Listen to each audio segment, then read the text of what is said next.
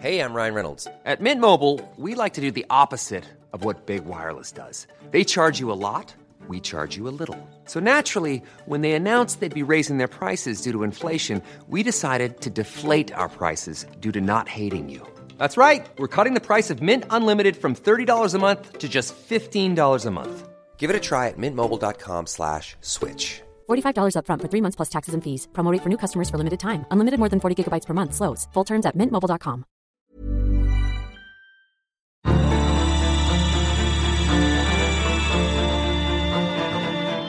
I really think Southeast Asia is the region where the sort of geographic area where Australia and South Korea's interests intersect. So that's where I think we could actually hone the bilateral relationship.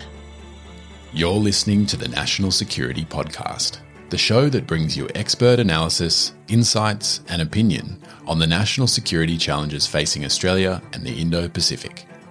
Produced by the ANU National Security College. Welcome to the National Security Podcast. I'm David Andrews. Today's podcast is being recorded on the lands of the Ngunnawal and Ngambri people, and I pay my respects to their elders past and present. Today I'm joined by Dr. Michael Cohen and Dr. Lauren Richardson to discuss the Australia-Korea relationship and some key recent events in Korea's security outlook. Mike is a senior lecturer and the HDR convener at the National Security College, and Lauren is a lecturer in the Department of International Relations at the ANU. Welcome, Mike and Lauren. Thanks for having us. Yeah, great to be here. Perhaps, Lauren, to set the scene for our listeners, could you tell us a bit about the Australia-Korea relationship? I mean, how important is Korea to Australia's regional outlook? Yeah, well, I think it's become quite common to characterize the relationship as underdone in terms of its potential.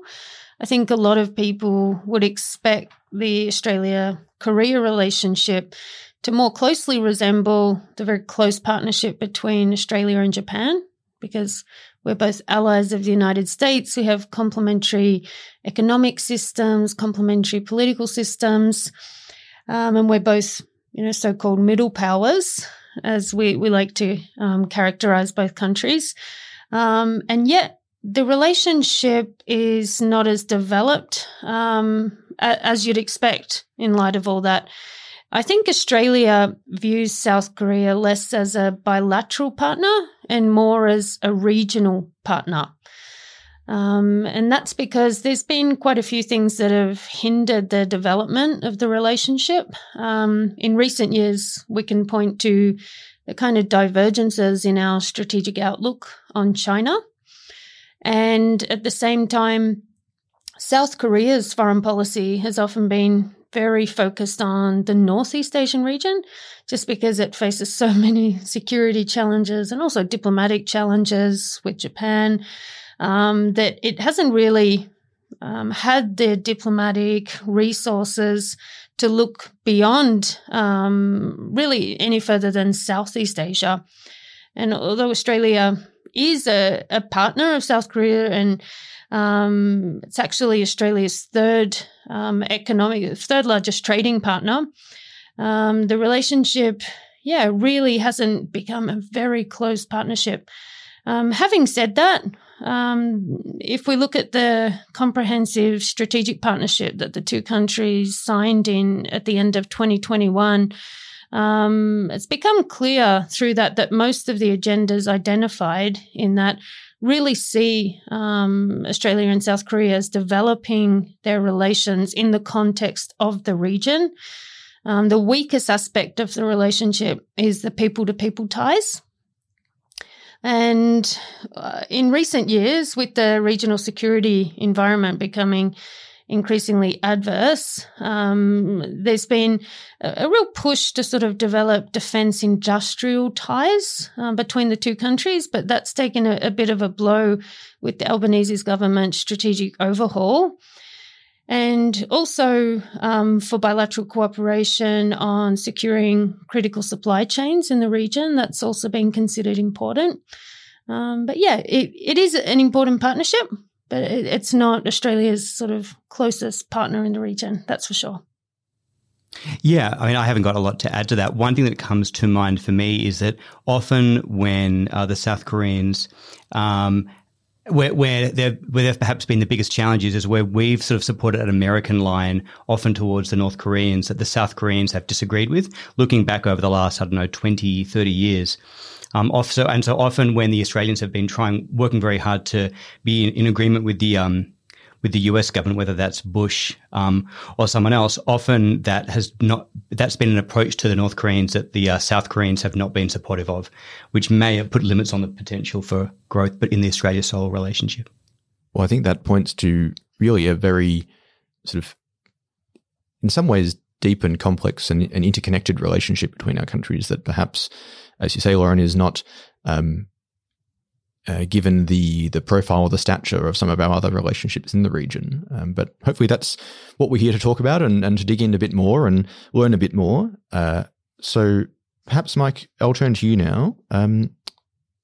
Lauren mentioned there were some divergences perhaps in the way that Australia and Korea have related to China in recent years, but a comparison that came to mind for me is perhaps in China's reaction to both of our countries, is the example of economic coercion from China, which both South Korea and Australia have faced. So I'll leave Chinese measures against Australia to one side for the purpose of this conversation, but could you elaborate a bit more for us on the circumstances that led to China sanctioning South Korea recently? Indeed. So the circumstances related to the South Koreans agreeing to the installment of US Terminal High Altitude Area Defense, or THAAD, essentially missile defense, which for the Americans was largely about dealing with the North Korean threat. The Chinese alleged it was actually about dealing with the Chinese threat and threatened and inflicted moderate to high economic sanctions and another spate of measures on the South Koreans. And indeed, in that sense, Australia and South Korea have both been on the receiving end of Chinese economic statecraft. Like the sanctions that we in Australia were hit with, I think it's safe to say those that the South Koreans were hit with perhaps achieved less than the Chinese were hoping for. Certainly THAAD is still in South Korea, and I wouldn't be surprised if the Chinese were thinking if they could do things again, if they could just not inflict the economic coercion on either Australia or South Korea, because in many ways it's shown the limits of their power and influence. And I wonder, maybe Lauren can comment on this, I wonder if in doing this, the Chinese have actually pushed Australia and South Korea together more than they would have liked. Yeah, it's certainly been very interesting. And I think one of the consequences of this is that we've seen a huge rise in anti-Chinese sentiment in South Korea. So there's actually a lot of public support now for a tougher China policy. And I think it's also possibly pushed, South Korea and Japan closer together, okay? Because previously Japan, a lot of the public antipathy was directed at Japan. That has cooled off a little bit and is now directed more towards China. That's actually a topic we're, I think, about to turn to, is the Japan-Korea relationship. But are there any established historic antipathies towards China in perhaps the same way that there are towards Japan? Is that, I suppose, reaching further back into Korean history? Are there any of those trends at play, or is it more just focused on contemporary sort of coercion and political measures that are driving those tensions? Yeah, it's more contemporary. There's a very long history between China and the Korean Peninsula, and there are actually history problems between China and South Korea, but they haven't led to the same sort of historical antipathy that we see between South Korea and Japan. And I think that's partly because, if we go back, the Korean Peninsula saw itself as part of a Confucian world order, a Sinocentric world order where China was at the top, South Korea was second, and Japan was third.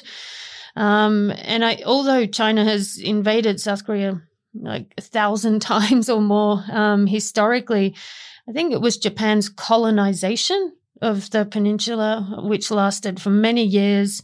And it was quite a brutal colonial policy that sort of sought to suppress Korean culture and Korean language. And I think that's had much more of a lasting impact on the minds of Korean people, both North and South. Yeah, right. Fascinating.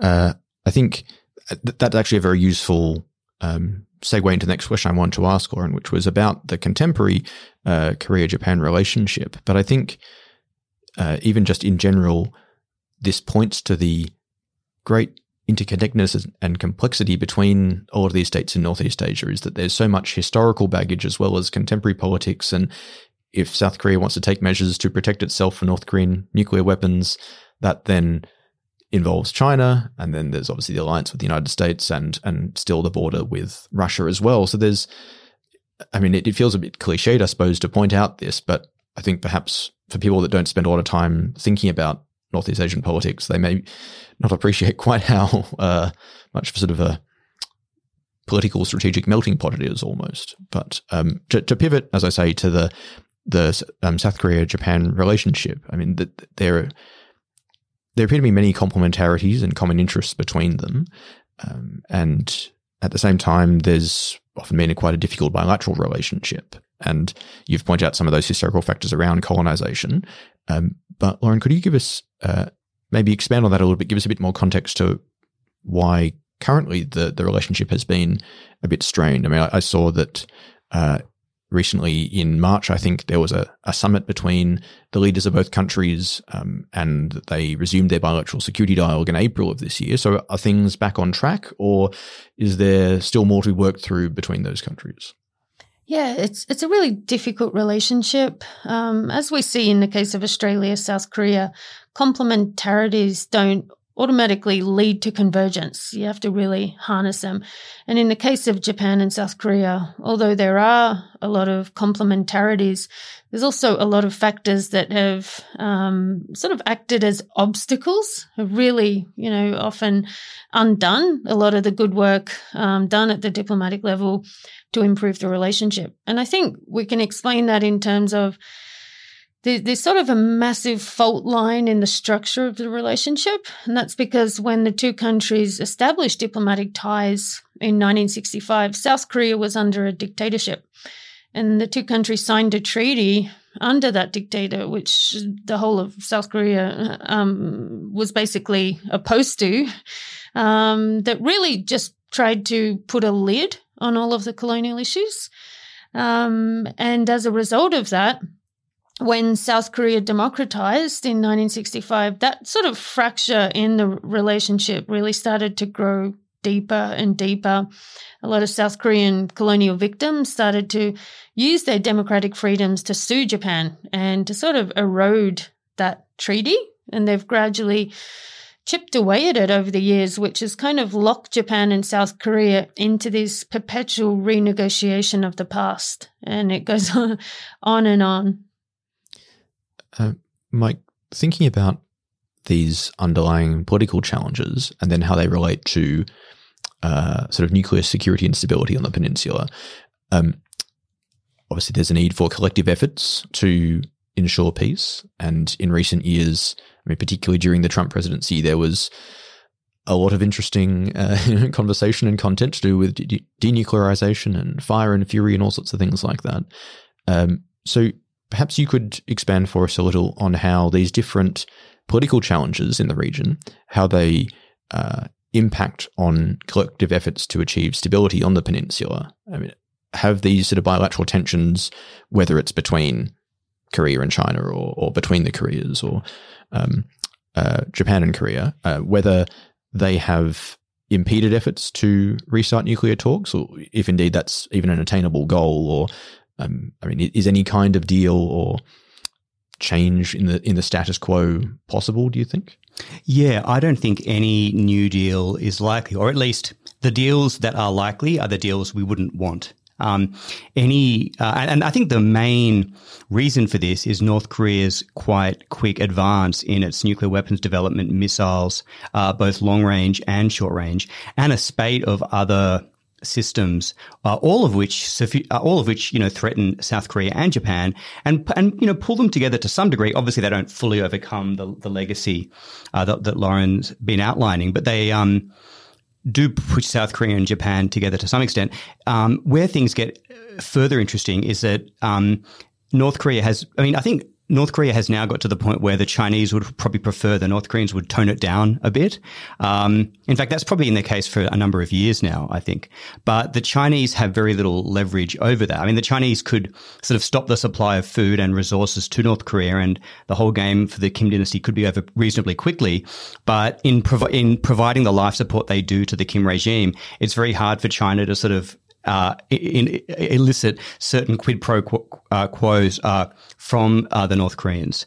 So on the question of a nuclear deal, I think were the North Koreans to show sincere interest in denuclearization, which I think is very unlikely, I think indeed the Japanese, the South Koreans, the Americans, the Russians. I mean, it's hard to imagine sort of the Russians sitting at the table these days. But I think all would be for that.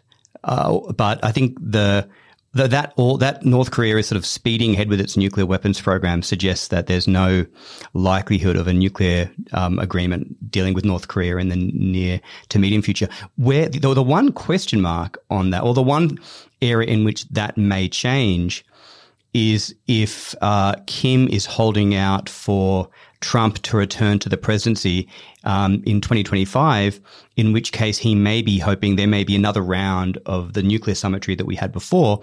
But as is reasonably widely agreed, those two summits led to a whole lot of pageantry and lots of excitement, but nothing terribly substantive in terms of agreement. And I think the final agreement commits both to denuclearization, but both the North Koreans and the Americans have very different understandings of what those terms mean. The North Koreans think it's the Americans walking off the region. The Americans think it's North Koreans denuclearizing in the sense that we usually understand that word. And so, and of course, while the North Koreans are engaging in this fanfare, their nuclear weapons program is slowly but steadily speeding ahead. And so I would guess it could be that they aren't holding out much hope for that, but they may be thinking at the back of their minds that if it just turns out to be the case that Trump returns, they might be in for another round of that, we can argue whether that is like massively beneficial to the Kim regime or a little bit beneficial, but it's probably to some extent beneficial for them. So let's see how that goes. Yeah, and just to add to that, and also circling back to this question of whether Japan and South Korea are back on track, what we've seen, and Michael just alluded to, is that North Korea has typically acted as a kind of glue for Japan, South Korea. When the two countries, Japan and South Korea's North Korea policies are aligned, and at the moment they are aligned, they're both hardline postures. And this is quite important, I think, because under the previous South Korean administration, the Moon Jae-in government, he was obviously pursuing this rapprochement policy with North Korea, but that didn't align with Japan's policy, which was really to stay hardline. And at the same time, Japan and South Korea were barely on speaking terms. And I think that matters when it comes to getting, North Korea to sort of make some agreement, because Japan is part of the strategic equation, and Japan was locked out of all of that summitry. So I think with Japan and South Korea certainly on track to working together and coordinating their North Korea policy. And if they can also coordinate that with the US and, to some extent with China, it will certainly add a sort of lot more diplomatic pressure on North Korea, perhaps to come to the negotiating table, but that may seem a bit idealistic. We'll be right back. Ryan Reynolds here from Mint Mobile. With the price of just about everything going up during inflation, we thought we'd bring our prices down. So to help us, we brought in a reverse auctioneer, which is apparently a thing.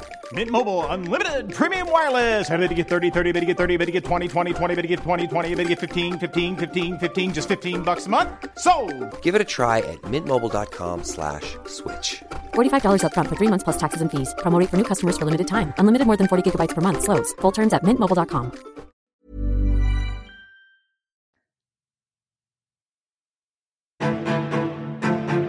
In this disrupted world, Australia needs security professionals more than ever.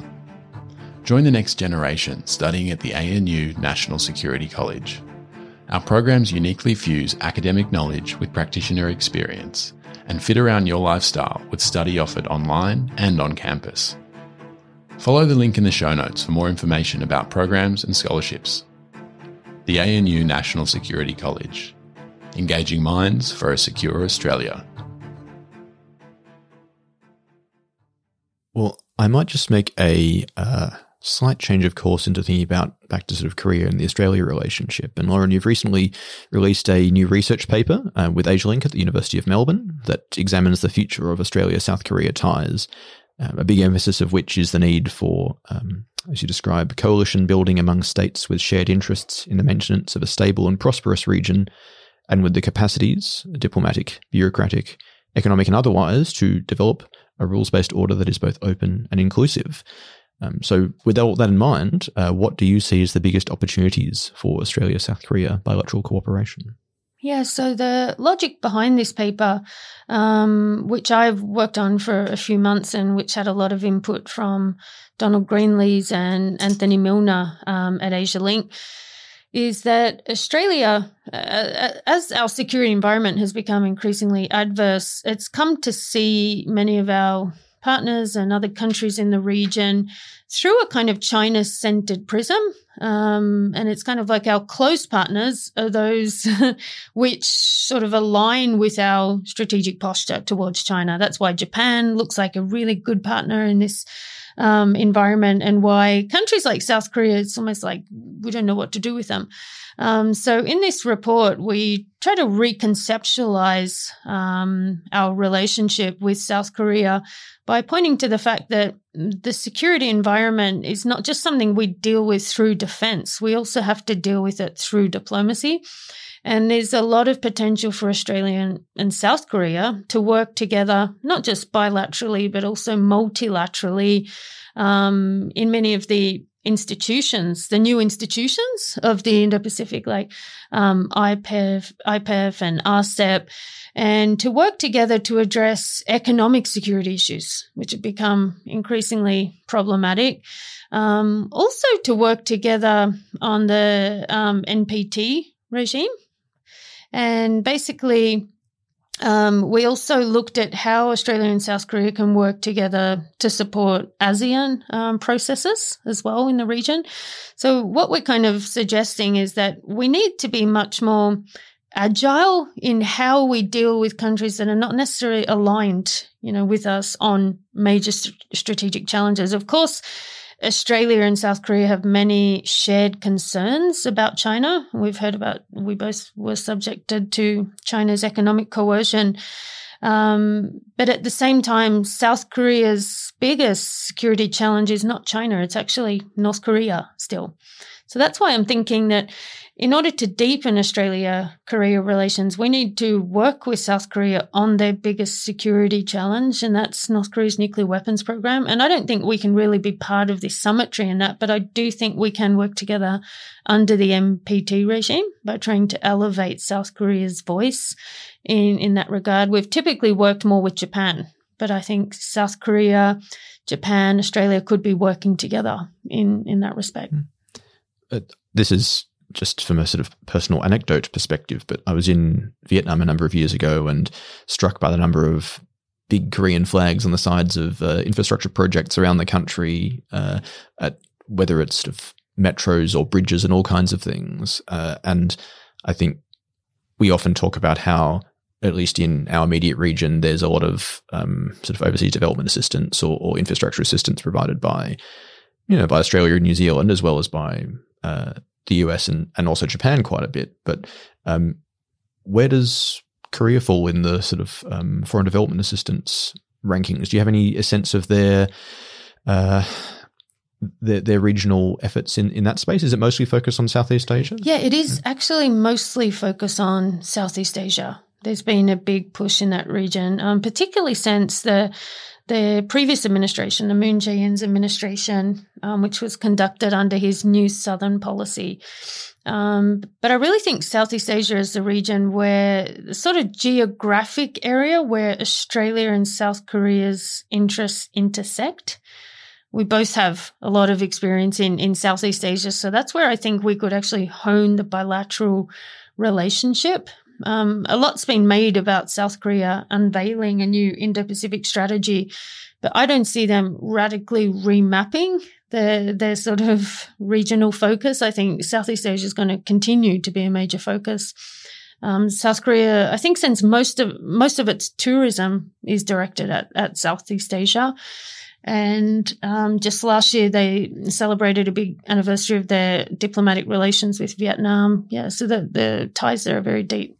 And of course, I mean, I feel we can't pass up a Australia-South Korea podcast without mentioning the wonderful world of MICTA, which also involves Indonesia, of course. So Mexico, Indonesia, South Korea, Turkey, and Australia, the wonderful great heights of multilateralism. So perhaps there's an avenue for some Southeast Asian connections with Indonesia as well. But I'll leave that to one side for the time being. Mike, if I could focus on another bilateral, perhaps parallel between Australia and South Korea, and a potential area of interest is that of submarines, nuclear-powered submarines. And as our listeners will be aware, Australia has plans to acquire several American-built nuclear-powered submarines in the next sort of decade or so, and before subsequently transitioning to the new AUKUS design shared with Britain's Royal Navy. And off the back of that, there's been plenty of speculation about whether other countries might seek to acquire nuclear-powered submarines of their own now that Australia's sort of broken the taboo for non-nuclear weapon states with nuclear-powered submarines.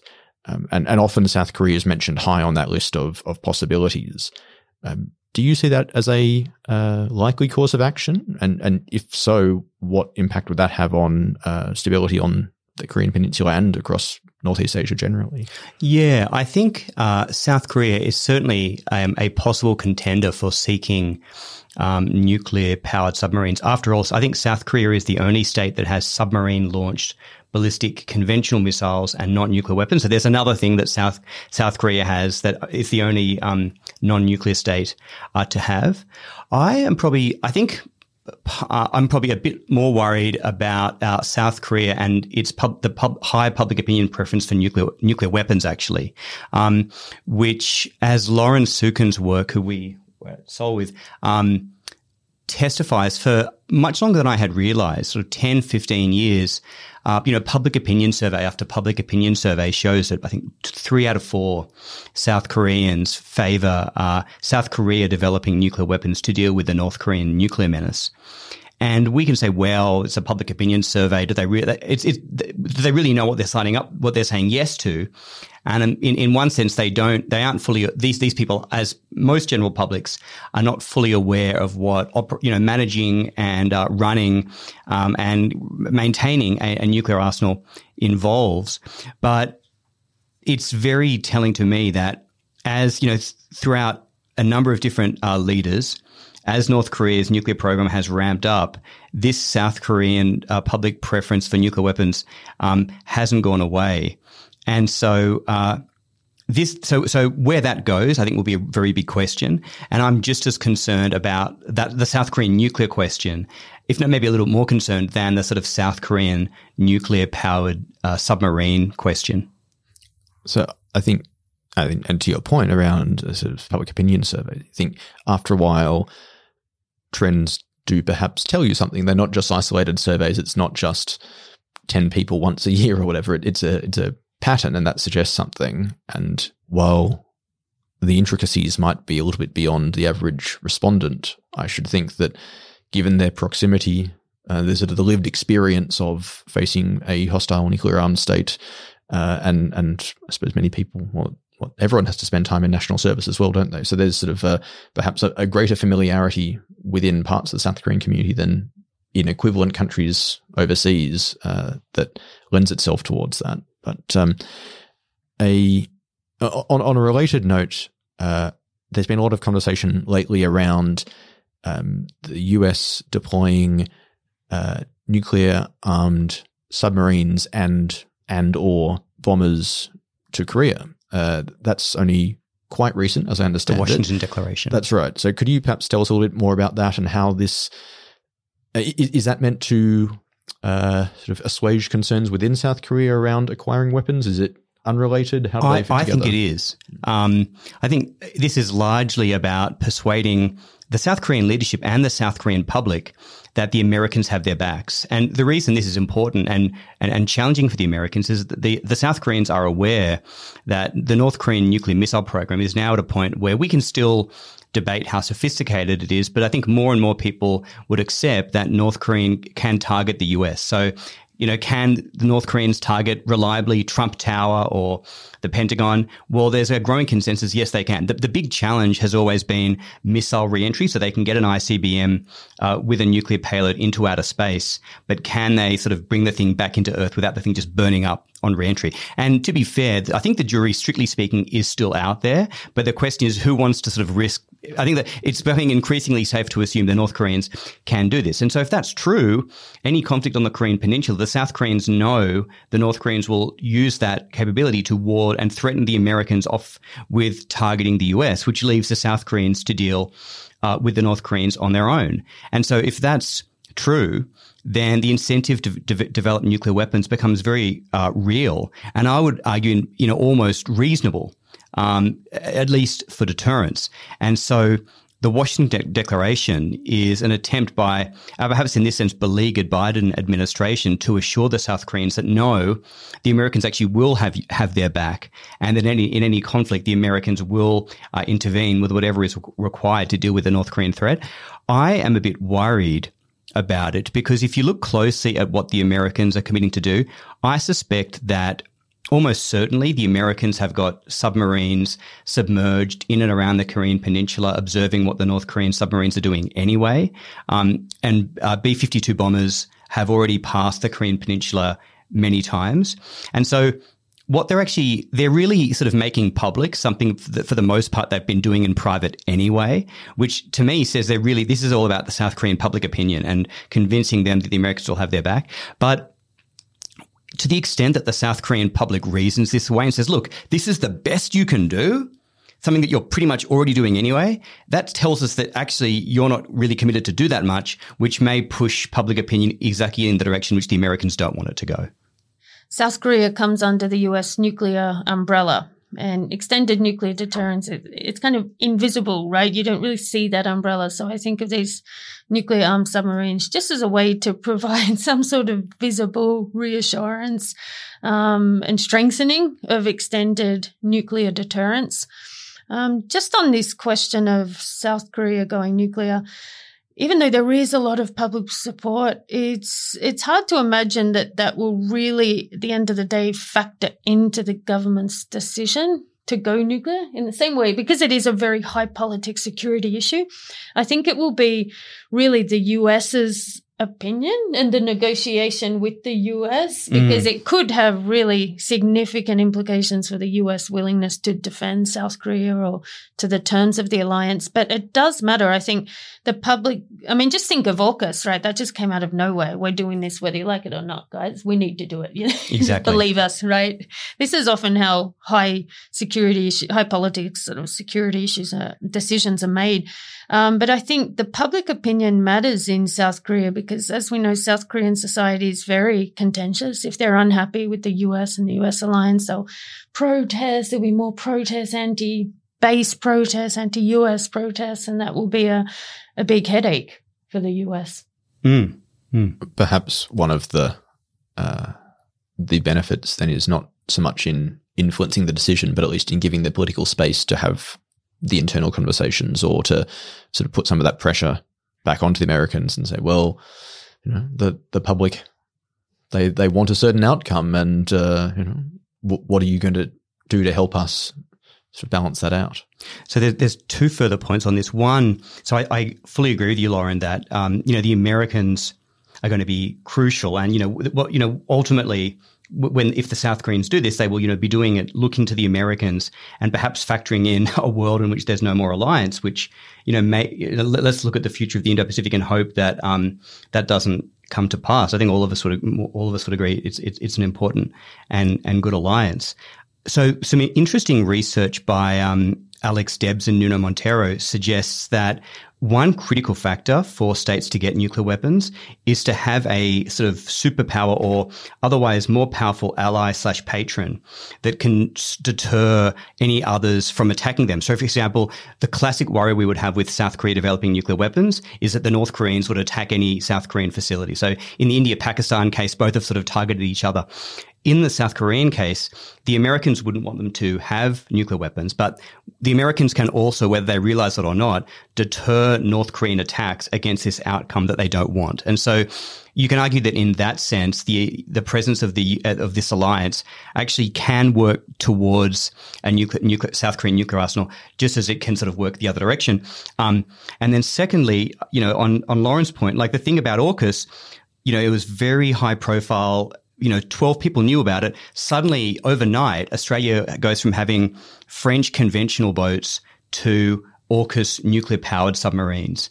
And I think a big challenge now for Australia is to ensure that there won't be, that others believe there won't be a second quick turnaround to a much more potentially dangerous model. Similarly, I think many could worry that whatever the South Koreans talk, if the South Korea does go nuclear, it could well be that you have this announcement out of the blue that suddenly the South Koreans are going down this road that involves particular submarines or particular weapons that's been involving a very small number of high-profile individuals. I think the South Korean case, when it comes to submarines particularly, I think points to some of the real sort of technological benefits of a nuclear-powered submarine in this sort of instance. And this is one of the arguments that's been made at length in the AUKUS case, has been that, of course, they don't need to surface, they don't need to refuel, they can be undersea for months at a time. And as you say, Mike, Korea already has SLBMs, they have that capability, but they're on conventionally powered submarines that will still have to resurface and can be tracked more easily and things. And I think their current capabilities are based off a sort of land-based cruise missile with about 500-kilometer range. And if you put 10 or 12 of them on one of their largest submarines at present, but it could stay underwater almost indefinitely, that is sort of the definition of a secure first or second strike capability, which I think when there's sort of the inherent vulnerability as the defensive side, you might say, in the conflict. And we always talk about the masses of North Korean, just regular tube artillery just across the border that might be sort of fired at Seoul at a moment's notice. It's certainly an instance where you can see there's a real military rationale behind it. It's not, whilst it might be speculative at this stage, it's not without cause, perhaps. Yeah. I mean, so there's a couple of challenges. One, if the South Koreans are going to go down this road, where do they get the systems from? So there's 6 states that have them. China and Russia are 2. The US and Britain are another 2. And India and France are another 2. And so who have the Americans done this with before? Well, the British in the late 1950s and the Australians a few years ago. That's it. And so the fact that the Americans I would assume that given that AUKUS is now a few years old, the South Koreans will have already said, so how about it? And I can only assume that the South Koreans are going to have to assure, given that they face North Korea and we don't, and we've already had to work very hard to assure the US and others that we'll maintain our nuclear non-proliferation obligations. Think about how hard that will be for the South Koreans, given the North Korean threat. So I can see how the Americans might be, we see how this would be beneficial for you, but ultimately they may not be willing to take the risk. I'll wrap things up there, but even this conversation at the end now, I think, is a really great example and a reminder perhaps to people in Australia that there's a lot more going on in security politics in Asia beyond China and Taiwan, and that just because we've moved beyond fire and fury doesn't mean that the challenges on the Korean Peninsula or Northeast Asia have gone away. They're still as big and large and possibly, if it comes to a nuclear-armed South Korea, even larger than they were before. So I think I appreciate both your time and all the insights you've given us, and hopefully our listeners can take away from this a much better understanding of some of those security dynamics and how Australia fits in. So, Lauren and Mike, thanks so much for joining us on the National Security Podcast. Thanks for having us. Thanks, David.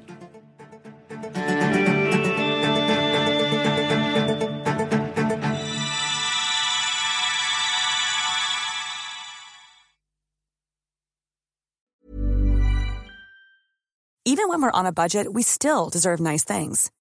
Quince is a place to scoop up stunning high-end goods for 50 to 80% less than similar brands.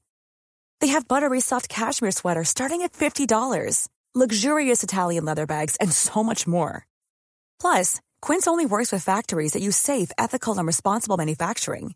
Get the high-end goods you'll love without the high price tag with Quince. Go to quince.com/style for free shipping and 365-day returns.